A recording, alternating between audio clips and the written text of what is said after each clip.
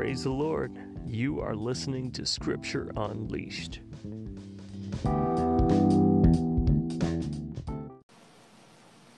Hello, everyone. You're listening to Scripture Unleashed. I'm Joe Hostetler. I'm joined with Seth Springer. Hey. Jacob Gilbert. Hello. Unfortunately, Anthony Lamb was not able to join us this week. But if you're not familiar with Scripture Unleashed, we are a podcast that follows along with the Bread chart, which is a read through your Bible in a year chart that's put out by the United Pentecostal Church International. And so if you're new to Scripture Unleashed, you kind of came in right in the middle of the year. In this episode, we will be going through Ezekiel chapter 37 through 48, Hebrews chapter 1 through 7, Proverbs chapter 23 through 24, and Psalms chapter 73 and 74. Please remember, if your pastor does teach on topics of conviction differently than what you hear in today's episode, if your pastor is teaching the Bible, he's an apostolic pastor, maybe he doesn't see something quite like we do, or this week we are going through a lot of maybe end time stuff in the book of Ezekiel. Don't get all sidetracked and out of sorts with your pastor just because you hear something differently on this podcast than what your pastor teaches. He is your pastor for a reason, and you need to listen to him. Anyway, with all of those disclaimers out of the way, we are going to dive right into Ezekiel chapter 37. And we're going to have Jacob do a lot of talking in the book of Ezekiel here. But Jacob, talk to us about the Valley of Dry Bones in Ezekiel chapter 37. In the beginning of chapters 37, we see that Ezekiel is transported to this valley. And obviously, as we just said, it's full of dried bones. He sees all of this, and God begins to command him to prophesy to the bones, and they begin to join bone to bone, and flesh begins to grow on them, and they become a great army again. Then he commands him to prophesy to the wind, and the breath of life comes back into this great army, and God begins to show him that this is the army of Israel. This is the reborn army of Israel. And it's from this scripture, if you go and you study in the Gospels and in some of the times when Paul is speaking with the Jews, you'll notice that he mentions the resurrection from the dead. This is one of the major scriptures where the Jews believe in the resurrection from the dead. They believe that at the end of all things that there will be a resurrection both of the just and the unjust, and that there will be judgment after that. And we know that as what we would call from Revelation the second death. Really, this entire chapter here, and as we go through Ezekiel, like Joe said, I'll be kind of going through quite a bit of this. But basically from 37 all the way to 48, it seems to be, now we're kind of speculative in chapters 40 and on, because that is talking about a temple. But all of this seems to be end-time prophecy, and it correlates very well with the book of Revelation. So chapter 37, the Valley of Dried Bones, being the resurrection of the dead. Either this is final resurrection, the white throne judgment resurrection, or it is the rapture of the church. That's up for debate. I think that the Valley of Dry Bones, there's several things here. I think it's literally, the house of Israel being restored, because at this point, of course, they were in captivity in Babylon. When they were led away into captivity, there was a lot of people killed. Whether these dry bones that Ezekiel saw was the bones of the dead people that were killed, or if this was just because he was carried out in the spirit. But God told Ezekiel to prophesy to these bones and prophesy to the wind to come and breathe on these bones that they may live.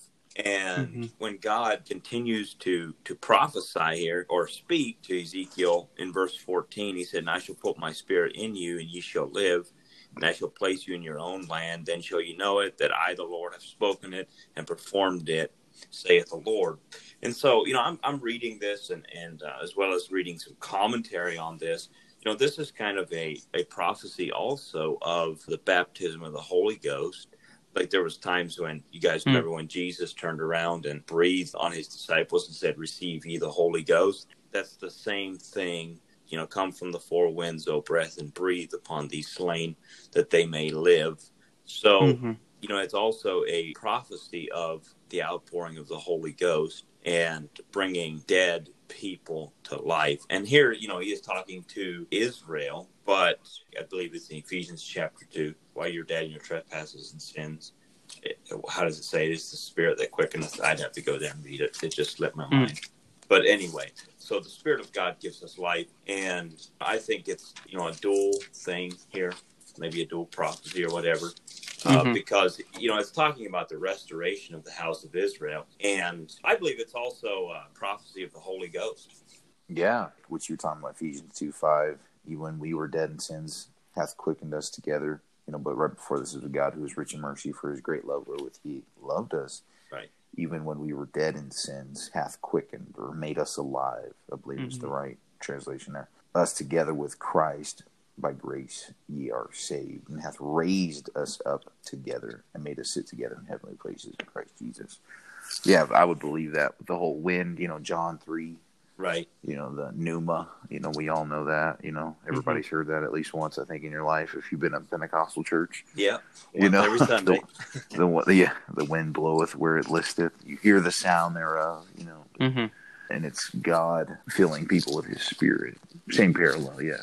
Right. And again, I don't, I know that this is more than just that, because it, I do believe, because he talks about restoring the house of Israel. But, he said, I shall put my Spirit in you and ye shall live. So, I do think that it's definitely also talking about the Holy Ghost, and the true fulfillment of that would be that.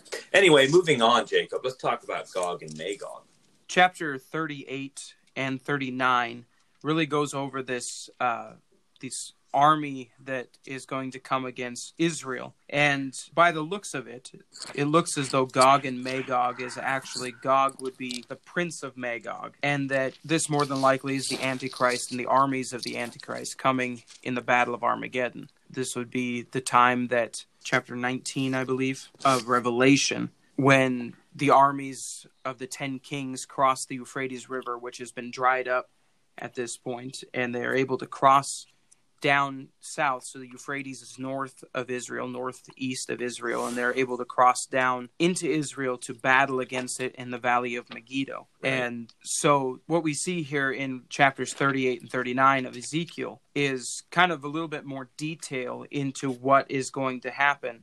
I know if you read Revelations chapter 19, verses 17 through 18, it says, "And I saw an angel standing in the sun, and he cried with a loud voice, saying to all the fowls that fly in the midst of heaven, Come and gather yourselves together unto the supper of the great God, that ye may eat the flesh of kings, and the flesh of captains, and the flesh of mighty men, and the flesh of horses, and of them that sit on them, and the flesh of all men, both free and bond, both small and great." And then if you read Ezekiel 39, verses 17 and 18, so it really correlates pretty good there. It says, "And thou, Son of man, thus saith the Lord God, speak unto every feathered fowl and to every beast of the field, assemble yourselves and come, gather yourselves on every side of my sacrifice that I do sacrifice for you, even a great sacrifice upon the mountains of Israel, that ye may eat flesh and drink blood. Ye shall eat the flesh of the mighty and drink the blood of the princes of the earth, of rams and of lambs and of goats and of bullocks, all of them fatlings of Bashan." So really this is the exact same scripture, almost quoted word for word between these two. And so you really see this battle happens here in 38 and 39. It gives us more detail into what is happening in chapter 19 of Revelation. It's amazing how well they correlate to each other. It really is amazing how Scripture always correlates, like you said, Jacob. We're going to take a little break from Ezekiel, and we're going to go over to, we thought this would just break it up a little bit, Proverbs chapter 23. I have gotten into debates, and you guys probably have as well, about, drink a little wine for thy stomach's sake. So why do Pentecostals preach that you need to stay away from alcohol? I have heard that question and, debated with people. Most sensible people totally get it, especially if they've been around long enough to see the effects of alcoholism. But Proverbs chapter 23, verse 29 through 35, who hath woe? Who hath sorrow? Who hath contentions? Who hath babbling? Who hath wounds without cause? Who hath redness of eyes? They that tarry long at the wine, they that go to seek mixed wine. Look not thou upon the wine when it is red, when it giveth his color in the cup, when it moveth itself aright. At the last it biteth like a serpent, and stingeth like an adder. Thine eyes shall behold strange women, and thine heart shall utter perverse things. Yea, thou shalt be as he that lieth down in the midst of the sea, or as he that lieth upon the top of a mast. There is apparently, so people are like, well, Jesus turned the water into wine. Yes, he did. But there are different sorts of wine. Like, for example, look not thou upon the wine when it is red, when it giveth his color in the cup, when it moveth itself aright. You know, there's a wine that I believe that is different than the wine that Jesus, or the water that Jesus turned into wine. I've read a lot of stuff about this whole, you know, the whole wine thing. And it seems like the wine that they would have drank as a common drink really would be more like, you know, the modern day kombucha, just about. Like slightly fermented, but not as alcoholic. Like, and so, but the longer that it ferments, obviously, the more alcoholic it becomes. And that's why it said, don't look on the wine that's red, or, you know, when it giveth this color in the cup. When it's red, like, there was a point where, like, this wine is going to make you drunk, and the end of it is not good. You know, so could you drink a wine and go to heaven? Even, you know, today's wine, a lot of today's wine is pretty, you know, it's a lot of it's pretty alcoholic. You know, it's getting up there. But I think you could, you know, but if you're drunk, no. Or, you know, if you become, and you know, really doesn't take much sometimes for people to start getting tipsy. But who hath sorrow? You know, who's got contentions? Who hath babbling? Who hath wounds without cause? I can tell you from personal experience that when you start drinking, you know, you start talking things that you shouldn't. You know, you start getting into fights that you shouldn't. You know, just a whole lot of bad things happen. And so nothing good comes out of alcohol. That's why Pentecostals don't drink. You know, there might be several certain, you know, maybe some Pentecostals use wine in their communion. You know, I think that's fine. We don't. You know, we always just use grape juice. But that's why we preach against, you know, anything to do with alcohol. Because the alcohol that we have today, it is not for, you know, for the most part, it's not for, like I'm drinking it because it's good for my stomach. You know, it's more like I'm drinking it, you know, because I like the feeling that it gives me, or, you know, so, but that's why Pentecostals don't drink. And it biteth like a serpent and stingeth like an adder. It causes wounds. It gives you wounds without cause.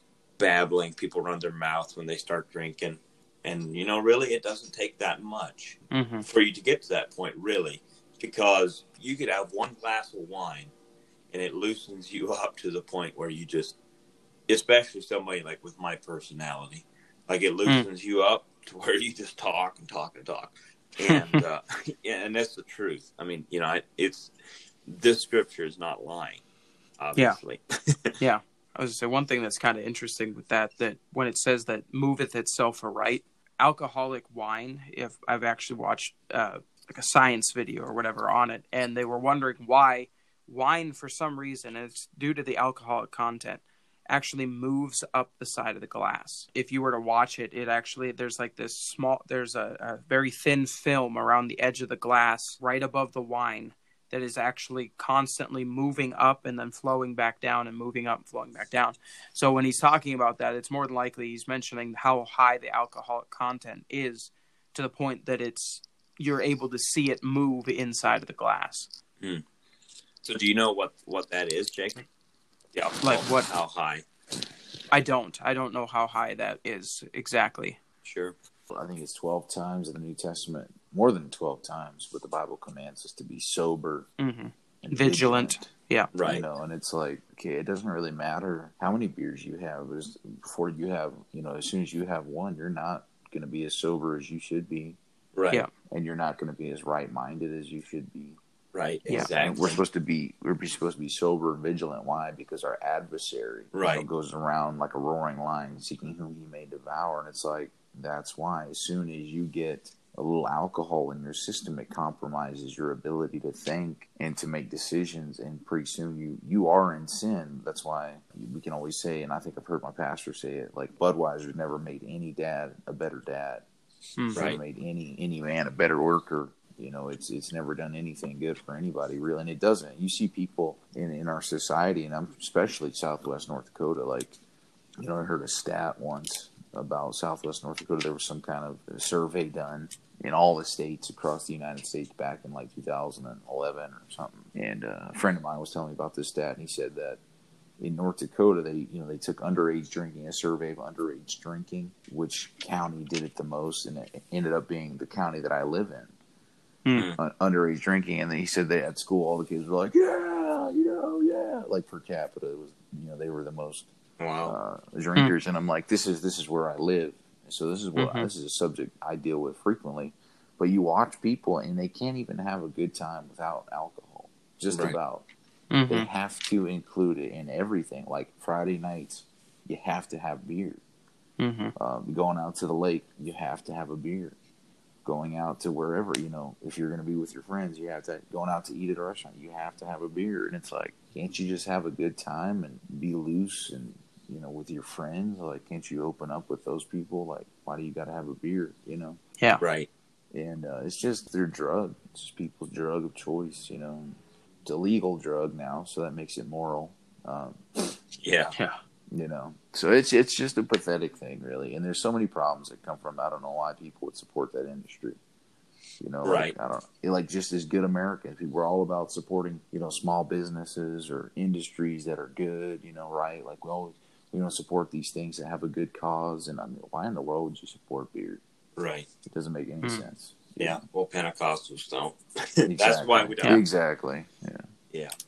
All right. Let's go back to the book of Ezekiel. We're going to talk about a few things there before we go to a break. Jacob, talk about the temple to us. Which we're not going to go through too much detail because there's so much that goes into this. But basically in chapter 40, we see the beginning of this temple being built, or it was built already. And Ezekiel is brought to the temple, and this man who has the image of bronze, he begins showing him all the length of the place. He has a reed in his hand, which apparently is a cubit in length. So it would be 1.5 feet long. And he's taking this and measuring the entire temple, the inside, the outside, and all of this. And he's showing them all the different parts of the temple. And one thing that's interesting is that if this temple that we are seeing here is a literal temple, then it has not been built yet. And so the question would be, when will this be built? Some people believe that it will be built during the time of Christ in his 1,000-year reign on earth in New Jerusalem. I've read some people think that it's a figurative temple, which they didn't really go into too much detail into what it figuratively was. But it's interesting because there are several things in here that again point to Revelation, talking about chapter 44, and Joe and I talked about this a little bit beforehand, which will give the counter to this as well. But chapter 44, verses 2 and 3, it says, "Then said the Lord unto me, This gate shall be shut, it shall not be opened, and no man shall enter in by it." He's talking about the east gate into the temple. "Because the Lord, the God of Israel, hath entered in by it, therefore it shall be shut. It is for the prince. The prince, he shall sit in it to eat bread before the Lord. He shall enter by the way of the porch of that gate, and shall go out by the way of the same." More than likely, this is talking about Christ, at least at this point. Again, then we look at chapter 45, which is the counter to this. And it mentions that the prince is offering sacrifices unto God, which at the same time, regardless of when this is, if this is supposed to be an end time thing, there really shouldn't be any more sacrifices needing to be made because Christ was the final sacrifice for us. So there's a lot of debate, a lot of questions about where this temple is, when it will be built. Is it an actual temple, which I kind of believe that it is. But another thing, why it may not be an actual temple, and like I say, I'm going all over the place with this. Revelations 21:22 says, "And I saw no temple therein, for the Lord God Almighty and the Lamb are the temple of it." So unless this is like a physical representation of God himself, which we know that was Christ Jesus, it's hard to say exactly what this temple is. The main point that really kind of jumped out is chapter 47 and verse 12. This is talking about this river that is flowing out of the temple of God. And Ezekiel says that they went out 1,000 feet and it was to his ankles. And they went out 1,000 cubits And they went out another 1,000 cubits, and it was to his knees, and a little further it was to his waist, and finally he couldn't swim across it. It was such a great river. And verse 12, it says, "And by the river upon the bank thereof, on this side and on that side, shall grow all trees for meat, whose leaf shall not fade, neither shall the fruit thereof be consumed. It shall bring forth new fruit according to his months, because their waters are issued out of the sanctuary, and the fruit thereof shall be for meat, and the leaf thereof for medicine." Now, we take this scripture, and we jump all the way to Revelation 22, verses 1 and 2, and it says, "And he showed me a pure river of water of life, clear as crystal, proceeding out of the throne of God and of the Lamb. In the midst of the street of it, and on either side of the river, was there the tree of life, which bare 12 manner of fruits, and yielded her fruit every month. And the leaves of the tree were for the healing of the nations." So this is, again, an exact correlation between Ezekiel's prophecy and what John sees in Revelation. Right. The trees around this river, this tree, whether it's one or many, is the tree of life. These leaves are used as medicine for the healing of the nations, and somehow it grows new fruit every month, constantly, forever and ever. And I guess if you look at this, considering that we see that the beginning of this, that this river that flows out is coming out of the sanctuary, so it's coming out of this temple. And then we see in Revelations 22:1, it says that this crystal river flows out of the throne of God and of the Lamb. Mm-hmm. So it could be that this temple that we see here is the throne of God. Only the Lord knows really what all this is. You know, scripture is of no private interpretation, so it is what he says it is. But these are my, I guess, 2 cents on how the correlations are between these.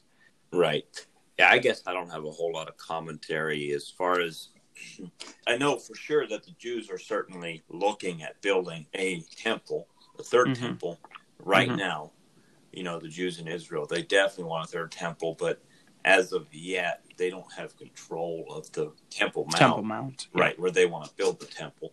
Yeah, interesting thing there. We know for sure that the Jews certainly are wanting to build another temple. And I would divide, I guess, Jacob, that scripture that you read in Revelation about that he saw no temple therein. So talking about New Jerusalem, I believe, right? Yes. Okay. Yeah. I would say that the temple we're talking about in Ezekiel here, that there is a literal temple, but not in New Jerusalem. So that's what I would get out of that. That's my 2 cents. Seth, you got any thoughts on that? No. No. Okay. Nope.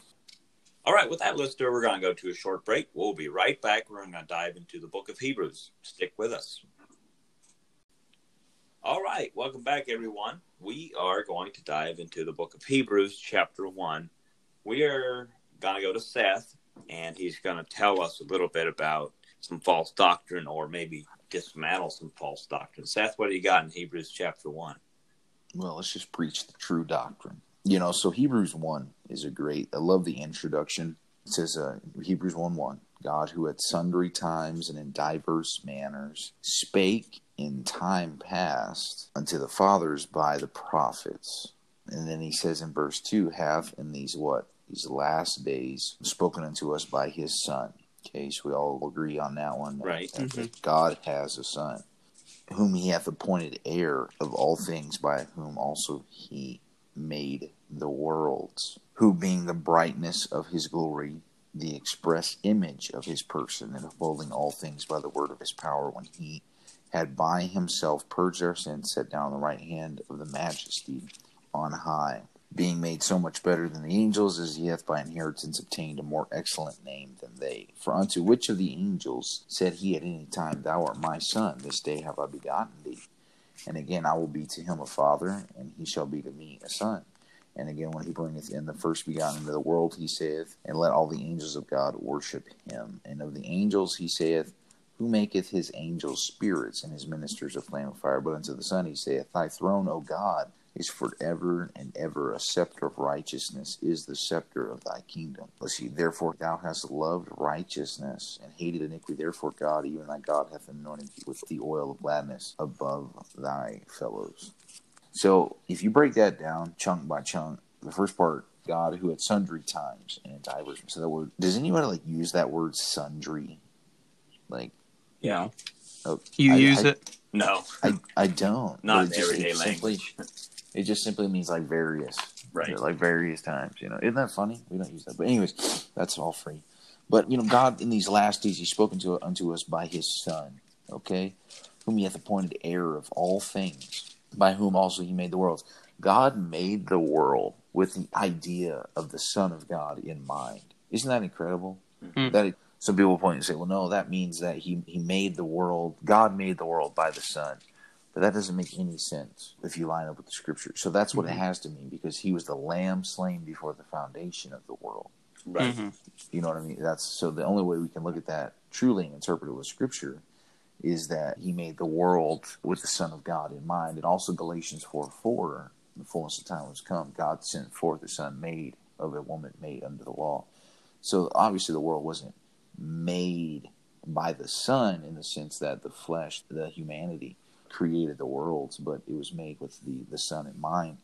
But then verse 3, Jesus is the brightness of His glory, of God, and the express or the only image of His person, and upholding all things by the word of His power. When He had by Himself purged our sins, sat down on the right hand of the Majesty on high. We know that Jesus Christ did accomplish the will of God as a man. He fulfilled the will of God. Remember John chapter 17. Jesus talks about what He called the great high priestly prayer, or the high priestly prayer. Anyways, this is prayer in the Garden of Gethsemane. And He wants to do the will of God. In other places, He says, not my will, but thine be done. Mm-hmm. And He does. He goes to Calvary, to the cross. He's buried. He's resurrected. And He purged our sins. His blood was shed so our sins might be taken away. Isaiah chapter 53. And then, what does it mean? He sat down on the right hand of Majesty on high. His work was complete. He sat down in heaven, like He ascended to heaven, and He sat down. But we know if you read further on in Hebrews, and I'm sure we'll talk about it more next week, we'll get into Hebrews 9 and 10, the work of Christ on Calvary was completed. So that's what that means. He sat down on the right hand of Majesty. And so being that man, that humanity, that high priest we have, Jesus Christ, and then I like this, being made so much better than the angels, as he hath by inheritance obtained a more excellent name than they, for unto which of the angels said He at any time, Thou art my Son, this day I have begotten thee. It says right here, this is funny, because it's showing both the deity and the humanity of Christ. Mm-hmm. Because it says in verse 4, being made so much better than the angels. Yet, you jump over to Hebrews 2:9, it says, but we see Jesus, who was made a little lower than the angels, for the suffering of death, crowned by glory and honor, that He, by the grace of God, should taste death for every man. So which is it? It's both. Why? Because He is God. He's able to redeem us from sins. Yet He's a man, and we are lower than the angels. But anyways, that'd be my 2 cents worth. Anybody got anything else right there you want to add? Well, I believe in one God. Yeah. Yeah. Amen. I mean, but that's the thing, is Trinitarians here, they'll try to interject, and especially in verse 8. Let's skip down to that. It says, but unto the Son He saith, Thy throne, O God, is forever and ever. So Trinitarians say, see, the Father, God the Father, is talking to God the Son. And He's saying, Thy throne, O God, is forever and ever. The scepter of righteousness is the scepter of Thy kingdom. But that would make absolutely no sense. Because if you read verse 9, then it says, Therefore God, even Thy God, hath anointed with the oil of gladness above Thy fellows. What was He doing? He's quoting Psalm chapter 45. Right. And it's a prophetic thing. And David's looking down through time. This writer of Hebrews is quoting the psalmist. Thy throne, O God, is forever. Yeah, the Messiah was going to be God. Yeah. Thy throne, O God, is forever and ever. And then verse 9, Therefore God, even Thy God, hath anointed Thee with oil of gladness above Thy fellows. So this would be our kinsman redeemer. This is our human Messiah, yet He's God. And that's the only way you can explain that. Right. And you can't say that this second person in this non-existent Trinity was here, like God is referring to Him as His God, because that would show subordination. And then also on top of that, He can't say it was the Father is then saying to the Son, like God the Father is then saying to God the Son, God hath anointed Thee. So which God at that point? It doesn't make any sense. The Trinity set. Trinity. Yeah, it's just a big mystery that nobody understands. Let's talk about this idea of eternal security. One of the things that's a doctrine, maybe not so much in North Dakota, that once you're saved, you can do nothing to lose your salvation. Like you could completely backslide. You could completely, just go way off the deep end. But you believed on the Lord Jesus Christ, therefore you're saved. But in our reading this week, there's several things that talk about this, like in Hebrews chapter 4, verse 1. Let us therefore fear, lest a promise being left us of entering into his rest, any of you should seem to come short of it. And, if you go back to what Paul, what the writer of Hebrews is talking about, he's talking about coming into the promised land. He's talking about Moses when he brought the children of Israel out of Egypt, and some of them couldn't enter into the promised land because of their unbelief, because of their heart of unbelief that they had. And, he said, take heed, therefore, brethren, lest there be in any of you an evil heart of unbelief in departing from the living God. So we can depart from the living God. We can walk away from God if we want to. And I think the reason that the doctrine is so dangerous is because it gives people an idea that God is okay with anything they want to do, because I believe on the Lord Jesus Christ, therefore I'm saved. Now, it doesn't matter what I do, but it matters what you do, because, and I'll just say this, that it matters what you believe too, and having an evil heart of unbelief. It matters what you believe or don't believe. Don't let your heart get hardened by unbelief and not believing in the hand of God and all that. But, let us therefore fear lest a promise being left us of entering into his rest, any of you should seem to come short of it. It seems like you come short of the promise. And there's a lot of scriptures, like Jesus would say things like, he that endureth to the end shall be saved. Hebrews chapter 6, verse 11. We desire that every one of you do show the same diligence to the full assurance of hope unto the end. It takes diligence. It takes, even labor to enter into the rest. And then one more scripture in Hebrews chapter 10. This is not in our reading, but it will be next week.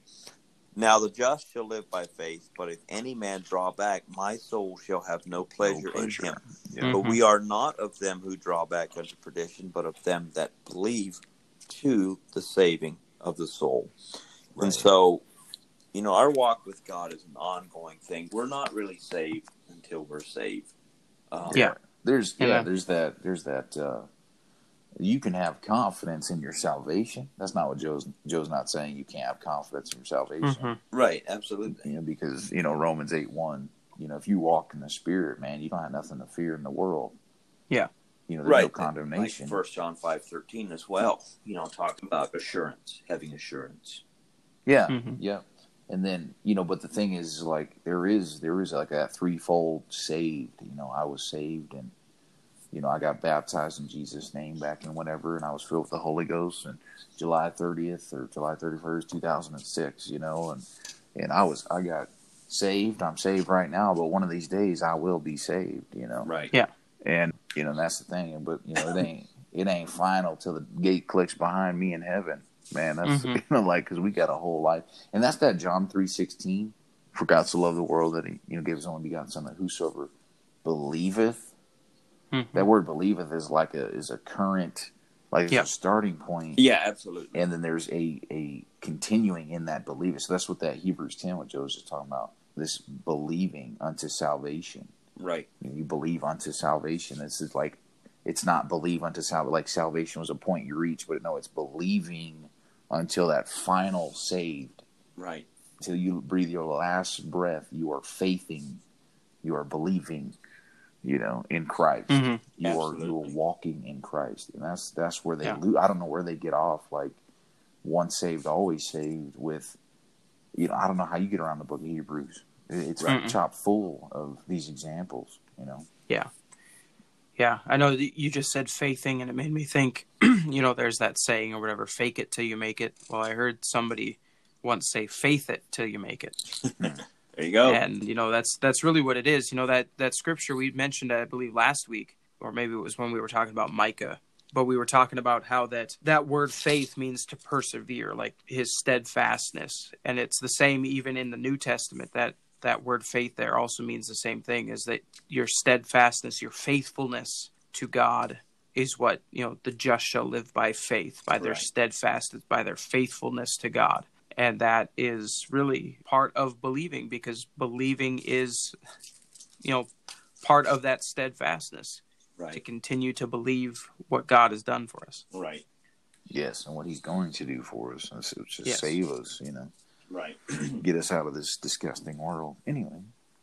Right. Jacob, give us some commentary on Hebrews chapter 4, verse 10. I kind of alluded to some of that, but Hebrews chapter 4, verses 10 and 11. Really, this is what it's all about. We see at the beginning of Genesis, all the way at the beginning, God finishes his work and he rests on the Sabbath day. And throughout Scripture, we hear mentioned about the Sabbath day more and more and more. And this is what the rest is that God is talking about. Now, the rest that we are going to experience, obviously, is an eternal rest once we make it into the New Jerusalem and into heaven. But it says here in verse 10 and 11, says, "For he that is entered into his rest," talking about God's rest, "he also hath ceased from his own works, as God did from his." And he says, "Let us labor, therefore, to enter into that rest, lest any man fall after the same example of unbelief." So laying aside our works, basically our selfishness, whatever it is that we're doing, and this doesn't have to be like your actual job, but if what you're doing is self-centered, it's to promote yourself rather than the kingdom of God, you'll have no rest. You'll continuously try to reach out for more. You'll continuously try to do more work. You'll continuously try to do this and that, and you won't have any rest in yourself. It's not until we lay down our works and really pick up God's works that we actually find the true rest that we're wanting to see. Yeah, for me, the flip-flops in Scripture, like me and Joe, we had a little exchange right before we opened up here. And, and I said, knowledge puffs up. But Joe's like, yeah, well, grow in grace and knowledge, though. Mm-hmm. And I love the Bible because I love it because it's the Bible. But I love when the Bible does that. It's like all the time you get these things that are seemingly contradictions, right? Mm-hmm. But then you follow them out. For instance, this one says, quit working, verse 10. Mm-hmm. You he that's going to enter God's rest, you ceased from your own work. Yeah. And then verse 11, let us labor, therefore. Yeah. Like, what is it? Or Hebrews 1 and 2, Jesus made a little lower than the angels. And then Hebrews 1, it's like he's made a little above the angels. Mm-hmm. Which is it? Yeah. It's both. That's the thing. You got to let God work in you, Right. There's a scripture in Proverbs that says, answer not a fool according to his folly. In the very next verse. Him. Yeah. Answer a fool according to his folly, lest he be, or basically it's like straighten him out. Which is that's so funny. Yeah. But absolutely, there's. Well, actually, I wonder if that wouldn't be don't answer a fool in the same manner. That first one, according to his folly, but then the second one is according, point out his error. Right. If that makes sense. Yeah. Maybe that's the difference in the way that it's. Right, it could be, but portrayed. if you read it face value without really putting much thought into it, you're what? Yeah. That's where context is so important. Right. So important, and that's people get all see the Bible's full of contradictions. Sir, no, it's not. You just don't know the Bible. Thank you. Right. Anyways, the end of Hebrews chapter 5 is talking about immature teachers. Jacob, you want to talk about that a little bit? Verses 10 through 14, we see here in verses 10 and 11 that the writer of Hebrews is mentioning Melchizedek, showing how Christ is after the order of Melchizedek. And he says, of whom we have many things to say. We have a lot to say about this Melchizedek, and they're hard to be uttered. It's hard to understand them, seeing that you are dull of hearing. He doesn't hold any punches with this. And then verse 12 through 14 says, for the time ye ought to be teachers, ye have need that one teach you again, which be the first principles of the oracles or the sayings of God, and are become such as have need of milk and not of strong meat. For everyone that useth milk is unskillful in the word of righteousness, for he is a babe. But strong meat belongeth to them that are of full age, even those who by reason of use have their senses exercised to discern both good and evil. Mm-hmm. The writer of Hebrews here, like I said, does not hold any punches here. He says you ought to be teaching other people, and we'll see this as we transition into chapter 6, which we're going to here. But you ought to be teaching people, but instead you are needing others to teach you the basics again. Right. You're needing people to teach you the same things over, and because of that, he says we can't tell you the many things that we want to tell you about Melchizedek. So we can't show you the correlations as well because you are so, as he said, dull of hearing. Right. And as that flows into chapter 6, I know, Joe, you have a thing on there. Absolutely. Chapter 6 just follows right along that same thought. Therefore, leaving the principles of the doctrine of Christ, let us go on unto perfection. Like, don't just be stuck on, like you said, Jacob, why do we have to keep teaching you again, which be the first principles of the oracles of God? Mm-hmm. Get this down. Yeah. But, and then leaving that, like, not in the sense of stop believing it, but in our personal life. And the thing with, if you're in a church that's growing, you're dealing with people that are on all sorts of different levels. So there's people that need the first principles of the oracles. And so in our church, actually, we have, like in our adult Bible study, our pastor is teaching a new believers course, and he talks about all these things. We have different classes for different age groups. But at some point, we've got to move beyond just the initial principles of God. And so I just wanted to talk a little bit about what are the principles of the doctrine of Christ? Because what's really beautiful about this scripture, it says, let's move on from the doctrine of Christ, but then it tells us what the doctrine of Christ is. Not laying again the foundation of repentance from dead works and of faith toward God, of the doctrine of baptism, laying on of hands, and of resurrection of the dead, and of eternal judgment. Those are the principles of the doctrine of Christ. Like 2 John chapter 1, verse 9. Whosoever transgresseth and abideth not in the doctrine of Christ hath not God. He that abideth in the doctrine of Christ, he hath both a Father and a Son. If there come any unto you and bring not this doctrine, receive him not into your house, neither bid him Godspeed. So the doctrine of Christ is pretty important. If you don't have the doctrine of Christ right, no matter what your foundation is wrong, the principles, your foundation's got to be right here. And so what is the doctrine of Christ? It's spelled out here pretty well, but I'm just going to open this up. Seth, you have said a whole lot in this podcast. What is the doctrine of Christ? I believe it would be, obviously what he says. He's just not laying again the foundation of repentance from dead works, of faith towards God, to doctrine of baptism, laying on of hands, resurrection of the dead, eternal judgment. I think that's the doctrine of Christ. Right. I think, we don't have to lay that foundation again. But anyways, that's the doctrine of Christ. The teachings of Christ, is, what Luke 19:10. Jesus came to seek and to save that which was lost. The teachings of Christ are like I believe it's the born again message of Christ and continuing in that lifestyle. I could be wrong. So my question would be, and listeners, take this with a grain of salt, but what do you guys think we are to go unto perfection to? Like, stepping past this, what does it look like to move on to perfection? Well, I would certainly say that, growing in grace and knowledge of the Lord Jesus Christ, living in holiness, that would be going on in perfection. And having the fullness of the stature of Christ added to us. That would be my view. Seth, what do you think? Okay, so that word perfection, I guess I would, you could say, perfection in the sense of being 100% perfect. But I think also another way that it's commonly and frequently translated is like maturity. Yes. And that would fit the context too. If you back up into like chapter 5, verse 10, and then on through would be going on into maturity. And so there you got maturity in Christ. Paul talks about where those of us who are perfect, we're mature in Christ. That's right. One of his letters. And so being mature in Christ is nailing down these Christian values, Matthew 5, 6, 7, and living those. Right. Living those in a very mature and perfect way. I've met people over the years that I'm like, and I'm supposed to be a preacher, right? And I meet these people and I'm supposed to preach in the Dickinson church, which is the big church, right?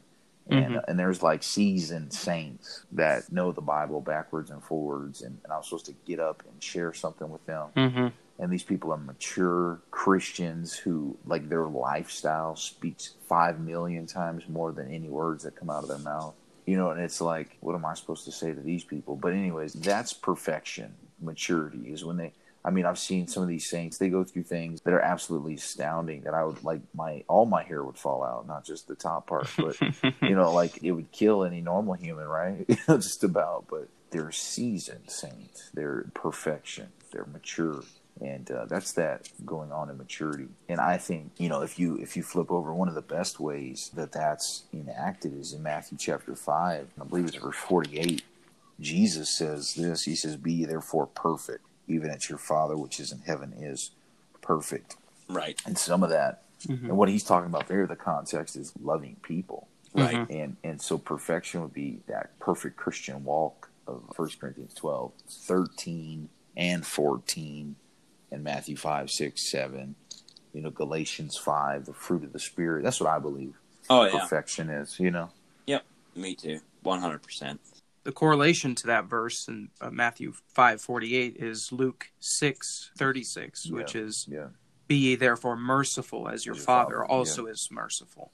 It's the same context. Right. This is the thing. Like, okay, here, I'm real good at beating up apostolics, right? But I'm one of them, so I'm going to beat myself up. But I'm real good. I love the oneness of God, right? I love the new birth message, okay? I love the holiness message. And we can find it all through the scriptures, and those are fun to pick out and beat up people with, or, you know, just, you know, talk about. That's fun. But that's not perfection. That's the doctrines of Christ. That's the basic things, the doctrine of baptism, the laying on of hands, the resurrection of the dead, of eternal judgment. Right. You know, like we know that stuff. Okay, now let's live as Christians. Right, absolutely. You know, it doesn't matter how much you can pray in tongues over somebody. Now I'm quoting 1 Corinthians 13. But do you love them? Do you show them love? Do you help them out? Do you go out of your way to help somebody? Do you go out of your way to be unselfish? Like, I mean, all these things, you know? Yeah. Right, absolutely. When somebody does you evil, do you respond in evil? Do you respond in good? Like, how do you... Or maybe you just need to not respond at all. Yeah, that could be. That's mature, yeah. All right, listener. With that, we're going to wrap up this week's episode. We hope you enjoyed it. Did we not cover something that jumped out to you? Was there something that stuck out to you that we didn't talk about and you'd like to share with us? You can certainly do that. You can reach out to us by sending us a voice message on anchor.fm. Just look up Scripture Unleashed. You can send us a voice message on that, or you can reach us at our Facebook page at Scripture Unleashed. If you have any advice or a word of encouragement for us, we'd like to hear that as well. We hope you enjoyed this week's episode. We look forward to having you with us back here next week as we go through Hebrews chapter 8 through 13, Ezra chapter 1 through 10, Psalms chapter 75 through 77, and Nehemiah chapters 1 and 2. God bless everyone. Thank you for listening. This has been Scripture Unleashed.